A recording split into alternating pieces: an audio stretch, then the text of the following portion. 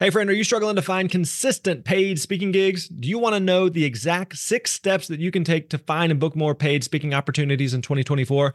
Well, we want to make that easy for you. We've created a new free resource with the help of Dan Irvin, one of our highly successful speakers on our team.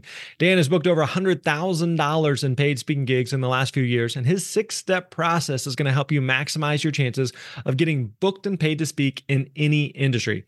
You're going to learn how to get started prospecting, master discovery calls, and proposal emails, and so much more.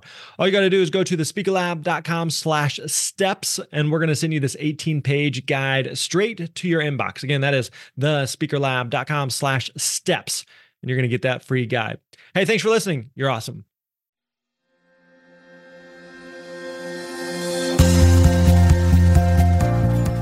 What is up, my friend? Graham Baldwin here. Welcome back to the Speaker Lab podcast. We are glad you are here with us today. Hey, we got a great guest for you. We got a professional speaker, Ty Bennett, who's going to be hanging out with us today. Got a lot of great stuff he shares. Really enjoyed this conversation with Ty, and looking forward to sharing it with you. Before we get there, let me remind you, if you haven't already, we would love for you to go by, check out freespeakerworkshop.com. Again, that is freespeakerworkshop.com. If you're looking for a step-by-step plan on how to actually find and book speaking engagements, then that's what you're going to find there. It's a free training that we do on a daily basis, teaching you all about how to find and consistently book speaking engagements. So make sure you check that out, again, over at freespeakerworkshop.com. All right, let's get into it. Today we're talking with, again, Ty Bennett from tybennett.com. That's 2 N's, 2 T's. Today we're going to be talking through, basically Ty had some great advice for speakers at all levels. And he said he has an acronym, AMP, but it turns into a totally different acronym. So you'll have to listen to figure that out. But we talk through this AMP acronym of ability, and we talk about the 2 most important pieces of ability that Ty works on that he recommends for other speakers. We talk about the P platform, and we talk about how to build your platform when you don't have one, what he recommends as one of the best tools to use to build your platform. And then the M, we talk about marketing. We talk about how to find and book gigs, what he's doing right now to book 100 gigs per year. So some really great practical strategies from a guy who is killing it in the speaking industry. So again, this is Ty Bennett from tybennett.com. Let's get right into it. Enjoy. What's up, my friends? Graham Baldwin here. Hey, today I'm joined by Ty Bennett, who has been a professional speaker in the industry for many years now. He's got a lot of wisdom, insights he's going to be sharing with us today, so excited to have some time to hang out with Ty. Ty, how are you, man? I'm good. Thanks for having me. You bet, buddy. Thanks for hanging out with us. So first of all, I always like to start with this. Why don't you give us a quick snapshot of what your speaking business is like, and we'll kind of backtrack from there in terms of how you got into this. So yeah, currently today I speak mostly corporate gigs, corporations and association groups. I speak usually about 100 times a year, primarily keynote speeches. I've written 4 books, all in the leadership space. And so that's where I'm typically speaking, although I do cross over a little bit into sales. I wrote a book called The Power of Storytelling, which I think is a key skill set for both leaders and salespeople. And so where I do some events in sales, it's all around storytelling as a skill set. And so, yeah, it keeps me busy. I'm on the road quite a bit, but I love what I do. Yeah. How did you get into this, and how many years have you been doing it? So my background is as an entrepreneur. My brother and I started a business in direct sales when I was 21. He was 22. Long story short of that, we built it to about $25 million a year in revenue in our 20s. I did a lot of speaking and training for our sales team as that grew, and found just it was a passion for me. I loved doing it. And so I started really speaking professionally in 2010. My first book came out in 2010, so about 7 years.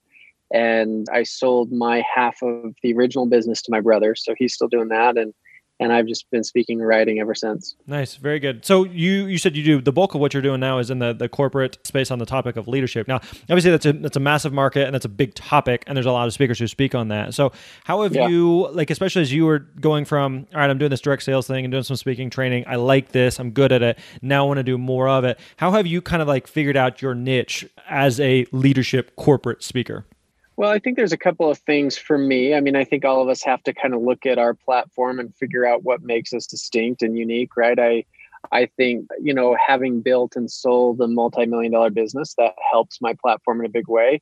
I honestly think my age is a very positive thing. I'm 36 now. So, you go back and I started speaking in my 20s, but I'm not your 60-year-old white male speaker typically, right? So I get a lot of meeting planners, a lot of groups that say, we're looking for a fresh voice or a young voice, or they're basically saying we don't want an old stiff guy out there, Right.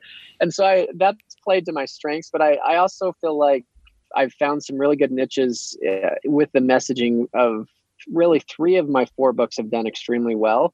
And my model has been to give a keynote based on the same title as the book. So if you look at my speaking calendar, I really speak on 3 things: the power of influence, the power of storytelling, and partnership is the new leadership, which are the 3 titles of my books.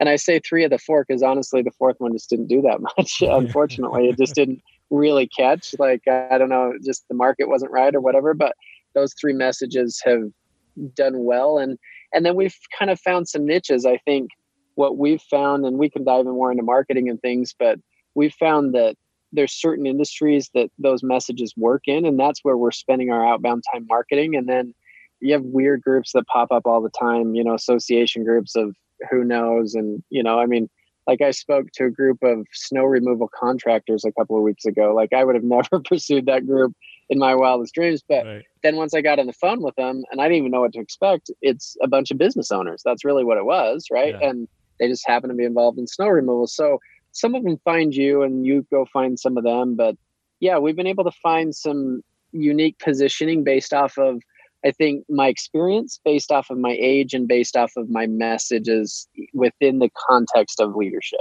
Nice. As you mentioned, you've done a lot of speaking, you've got a lot of experience, and you've been in the game for a little while. So one of the things I know that we had talked about a little bit ahead of time was that the topic of how do I become a speaker, how do I get into speaking, is something that you get a lot, and I think tends to be the case with most speakers.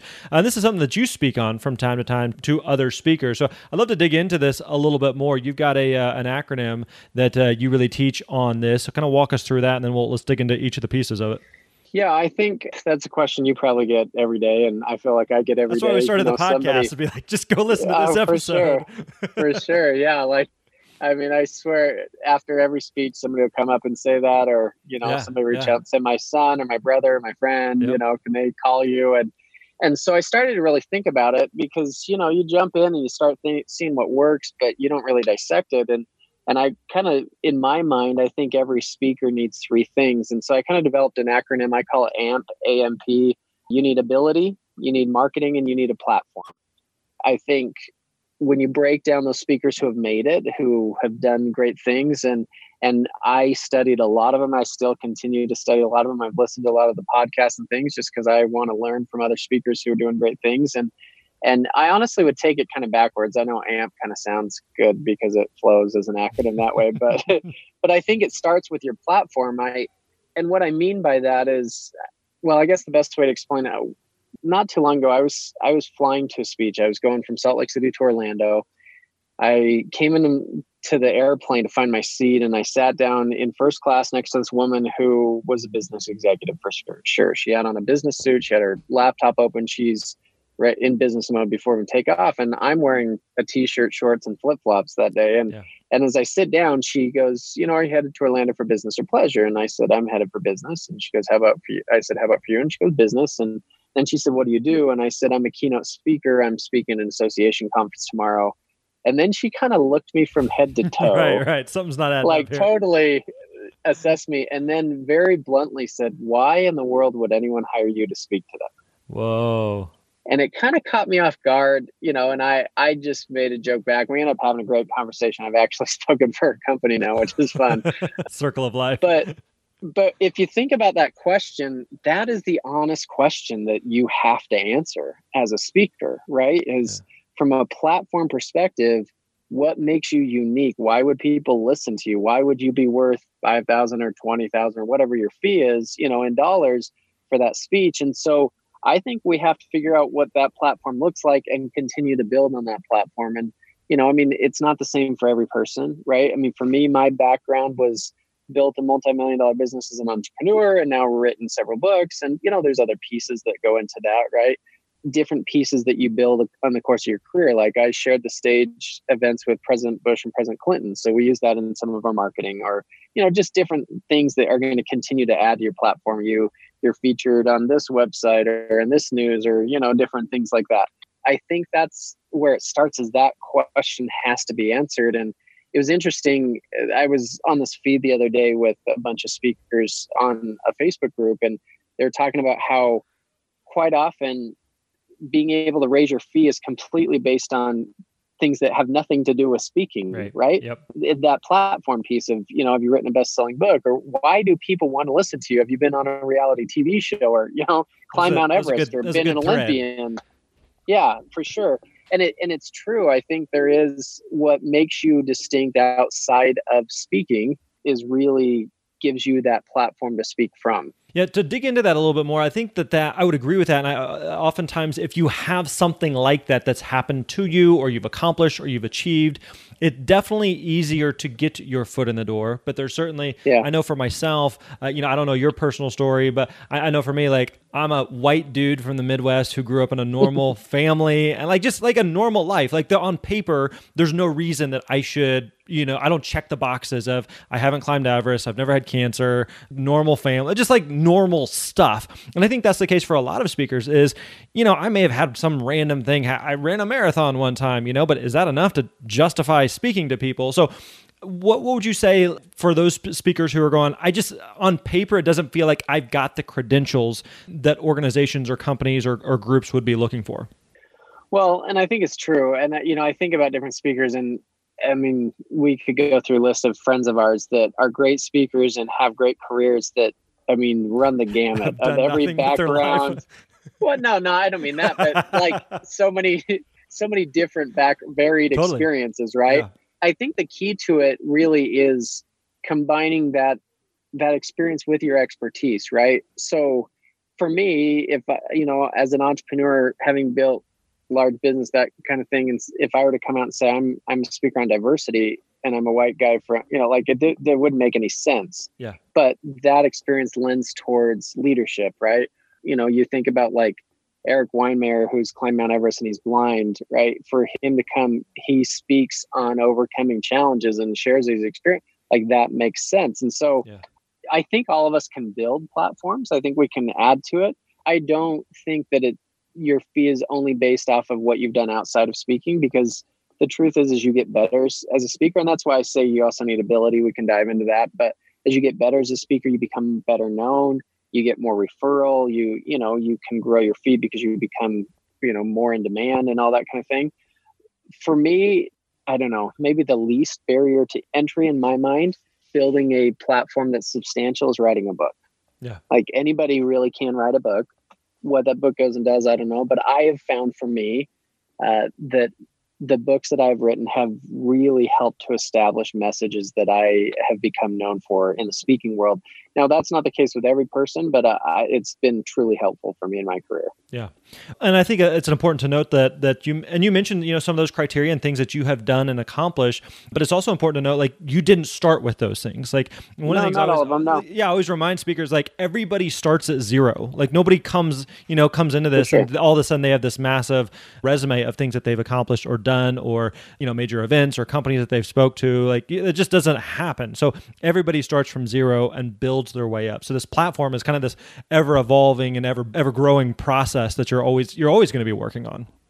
Absolutely. Yeah. I mean, my agent and I talk about this all the time, just as we're doing different things, and just what are those pieces that can add to it. And, being featured on, let's say Success Magazine or whatever the publication is, that's just another piece to your platform. Or being able to speak for certain companies that have major name recognition. Yeah. Obviously adds to your platform. Yeah. When I started, I had no clients, just like everybody else. And so you start to build that. But I think it's important to think about that question, because I think I've found some speakers come into this naively and they kind of say, well, I'd love to speak, and so people should hire me. And we really have to answer that question. Why would people hire you? What makes you distinct?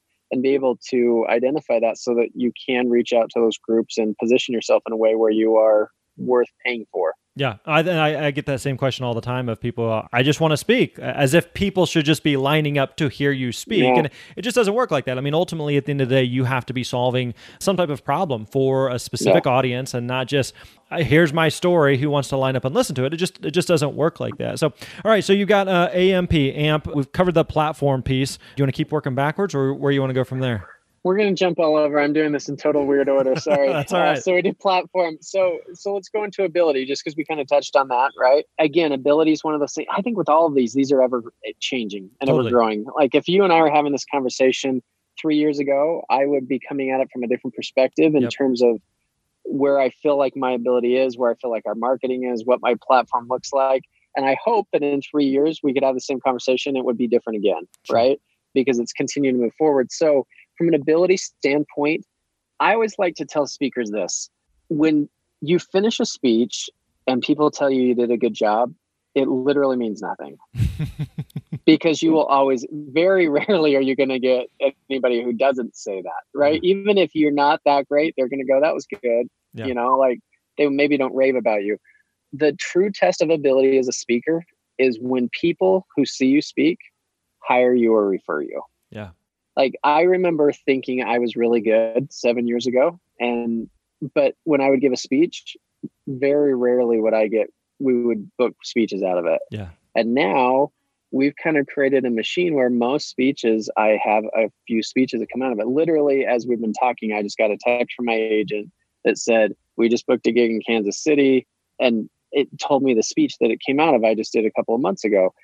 That creates a machine. And so I think that there's a focus on us, right? This is a craft that you have to continue to get better at your craft. And so for me, I think the two biggest areas, universally speaking, that I think we need to get better at, that I try and study all the time, is storytelling and comedy. Humor and storytelling, I think, are the skill sets that I personally try and continue to get better at all the time. Why those two? Of all the different things that you could focus on as a speaker, why those two? I'm not disagreeing. I would actually probably would say that those two would be the top ones. You know, I mean, there's a lot, right? I mean, you have to make sure you understand structure and how you piece together all of that. You know, all those things. You guys provide a lot of great information. You know, when I look at me personally, I hire coaches every year. I've hired and lots of different coaches. I've hired coaches specifically for humor. Like, here's a video, break it down. Like, tell me how I can be funny. Give me some ideas, and some that are so drastically different than me, just to kind of get their take. Like, I hired one lady that's, I mean, my polar opposite. You know, really edgy. And that's just not my brand. I just wanted to see, and she brought a couple ideas to me, and I'm like, yeah, I couldn't say that. like that just would not work. Right.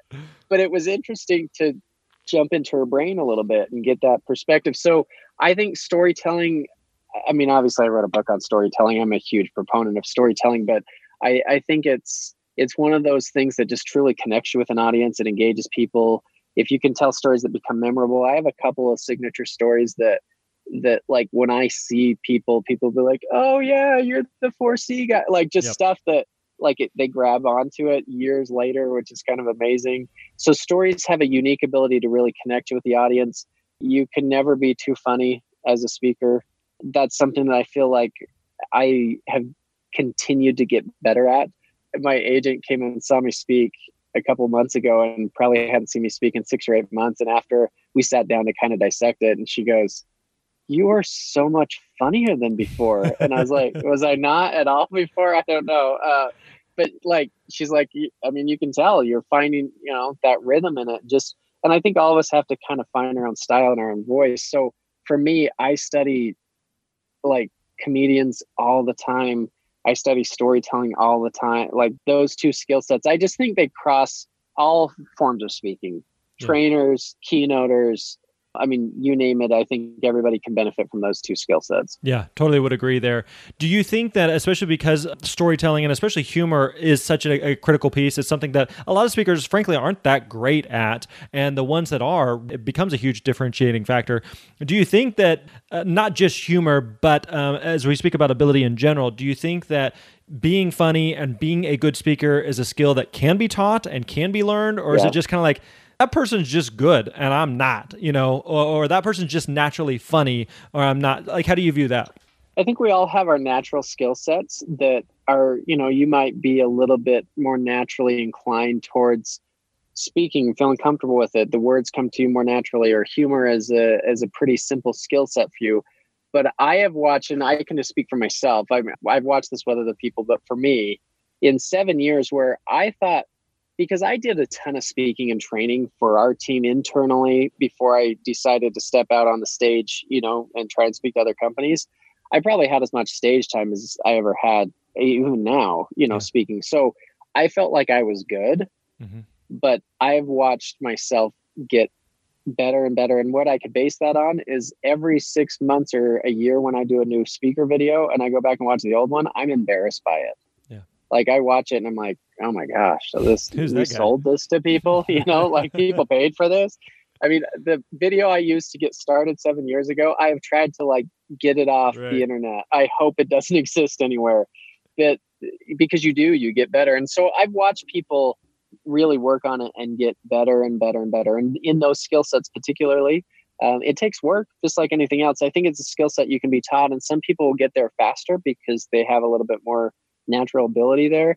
But yeah, I think that anybody who comes into speaking needs to know that this is a craft you're going to continue to work on. And as your ability grows, you're going to get hired more often. You're going to get, referred more often. Gigs are going to you're going to have that snowball effect that starts to take place. And we can't ever underestimate the fact that ability is a huge piece of it. The best way to sell yourself is to be really good on stage. And one thing you kind of touched on there is that at this stage in your career, you've given, literally, hundreds, thousands of presentations.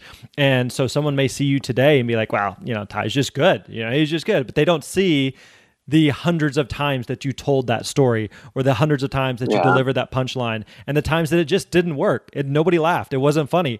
And you work on it and you go over it and you hone it and you dial it in, or the times that you spend writing and rewriting the joke or the story or the talk, or the times that you are pacing back and forth in the hotel room, going over the talk time and time, or backstage, just going over and over and over. And just people just assume they're just a great speaker. They just get up and wing it. That just doesn't happen. There's so much work that goes into it, that it's not just a natural ability. And although you said some people may have a little bit of that, but at the same time, the reason that they're successful and the reason that they're a great speaker, or the reason that they're funny, is because they've been busting their butt and you just didn't see it.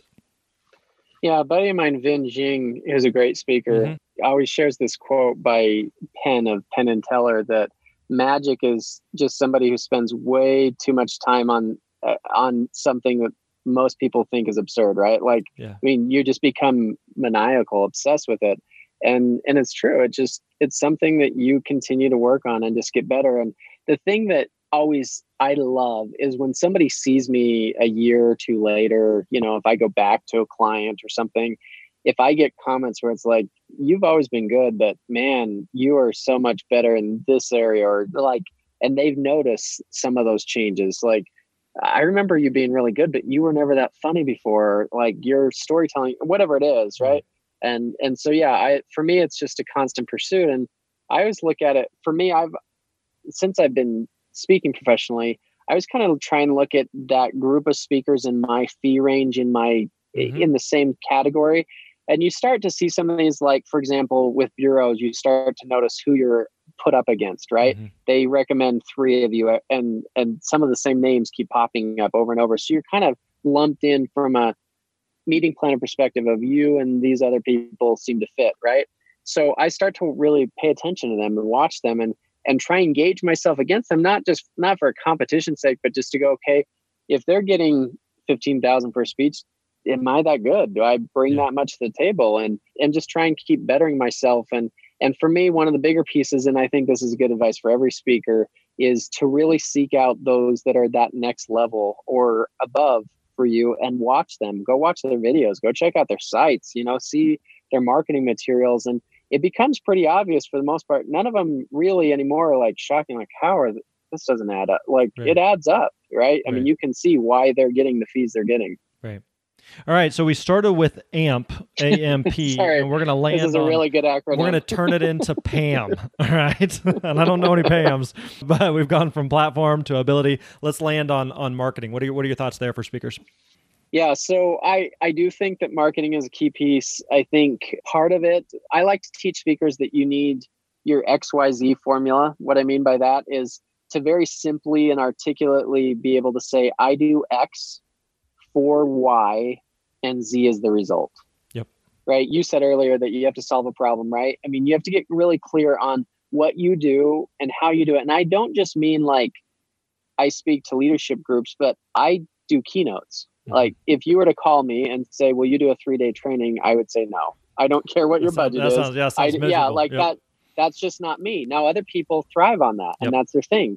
So that's fine. So I do keynote speeches for leadership groups. Like leadership is my category, right? And we can break down like the different results. And I started with really one speech with The Power of Influence, my first book, and then I've added a couple others as we built more material, right? So it would depend on what we're looking at in that regard. But I think you have to get really clear on that, because until you know that, it's really hard to know who to market to. Yeah. There's a lot of speakers, like you mentioned before, that I just want to speak. And I ask them, okay, what do you speak on? They're like, well, I could speak on whatever you need. And, that doesn't work, because no, who do you market? Don't say that. Yeah. Who do you market to with that, right? Yeah. And so once you get clear on that, then you start to reach out to them. There's a lot of different marketing techniques we use. I don't think it's just one thing. There's no silver bullet, like this is exactly what you do. We use multiple different marketing techniques, but once we got clear on it, then we can kind of understand this. So I'll just give you a couple of ideas of some things that have worked really well for us. Developing relationships with bureaus. I do a lot of work with bureaus. That takes time. Bureaus, if you're new to this, bureaus are like speaker agents that they don't represent you as the speaker, they represent the client. And so they want Coca-Cola to come to them every time they want a speaker, right? And you might be one of those one year, but it's not like they're going to go out and promote you heavily. It's hard to get on their radar because one, there's a billion speakers, and two, they don't want to take a risk on you, because if they book me and I suck, then Coca-Cola is less likely to use them in the future, right? So a couple of things that we've done is when I'm in certain cities, we reach out to bureaus. We invite them to the speech, or I might go cater breakfast and go meet them and just develop relationships. I'm a big proponent that business is about relationships. Mm-hmm. I think that works across every medium that you can think about. Bureaus are the same way, because you become top of mind to those bureaus. Once you do some gigs for bureaus and you do a good job, more and more seem to book you. It's a pretty close-knit community. They talk amongst each other. So not that that's our number one source, but we do gigs for bureaus. Once we book certain gigs, we try and mine those industries. So if for example, I think the first restaurant group I ever spoke for was Subway. I've spoken for Subway like 40 times now, but then we've parlayed that into, I name a restaurant chain and I've probably spoken for them. Yeah. We've just done a ton in that industry. I don't have any background in that industry. We just found that my message worked. And so when we reached out to Taco Bell and said, hey, Ty just spoke for Subway, right? There was an in there, and now Ty's spoken for Taco Bell and Subway, and we go and speak for Smoky Bones Barbecue, and right. I mean, just start adding all these to the list, right? And then you have the industry events because you get invited to the association groups, and so you just keep growing within a certain industry. So we find and then target specific industries and start to run the gamut through those industries. For example, my message on storytelling, I realized it would be good for certain industries. I had no idea that it would be good in fundraising. I didn't know that was an industry to speak to. Yeah. What happened with it was a girl from high school who I probably couldn't have picked out of the lineup was a friend on Facebook and saw what I was doing. She happened to be on a planning committee for a program in Colorado. She reached out to me. I went and spoke for them. The president of the Association of Fundraising Professionals happened to be in the audience. He had me come speak. So now, it just keeps growing, right? Yeah. And I do a lot in fundraising around that, because then we've gone, okay, this works in this industry. Let's keep mining it, and let's keep, using these references. So we do that. I mentioned social media. I do a lot on social media, and that's hard to measure. But because I share what I'm doing, I have multiple events every year that come from social media. A friend of a friend or whoever, somebody reads your blog, somebody sees a video, they happen to be on a planning committee, they send it to their boss. I don't know how it all comes, but we can track events every year to social media stuff. So we do stuff there. Like I said, writing a book, getting it out there. We try and make me as searchable as possible. We get events from Google searches every year that pop up, and so you're trying to get yourself out there.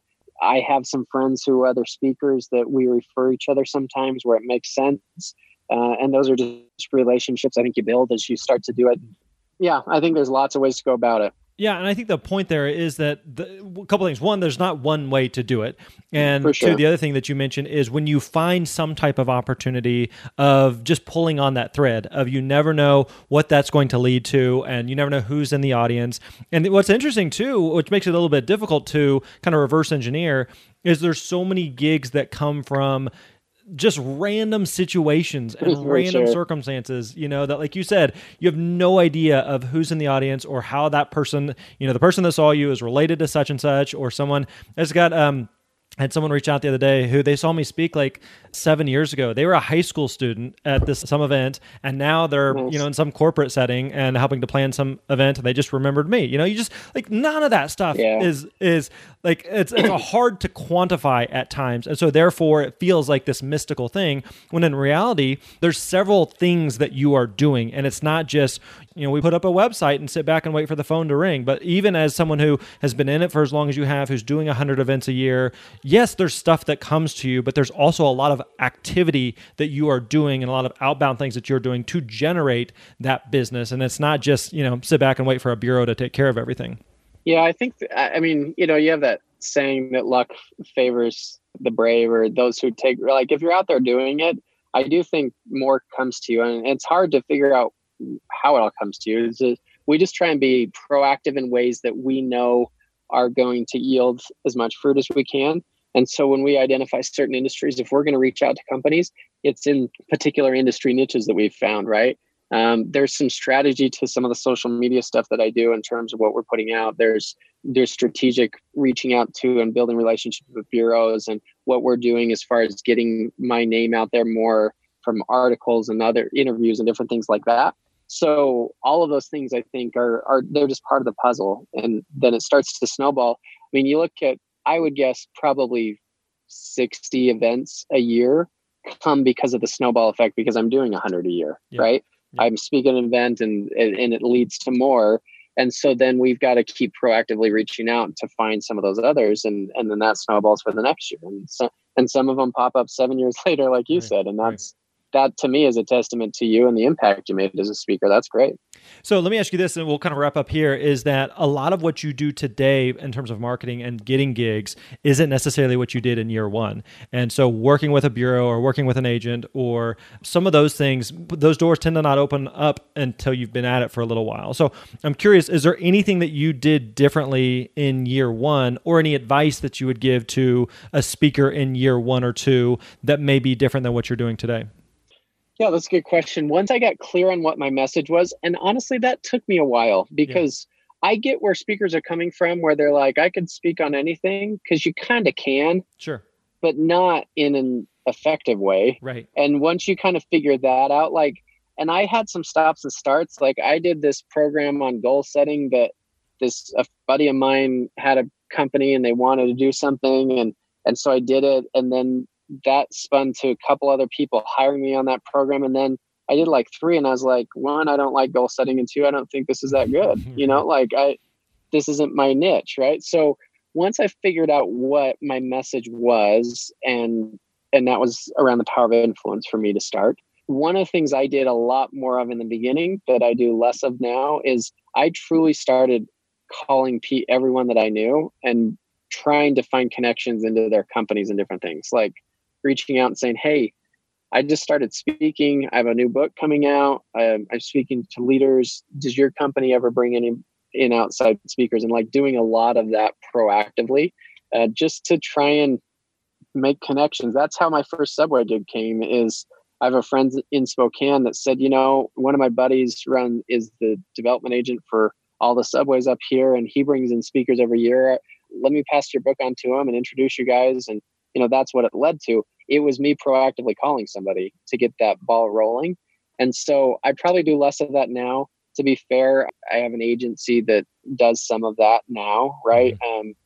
But yeah, in the beginning, it was just me. And I just was like, okay, we just got to get on the phones. If I got to find my first speaking engagement. Right. I'm not really sure how to do that. So, and the other piece to that too, is I did a lot of speaking for free, speaking to anybody, speaking for, oh, you have $2. Cool. That'd be fun.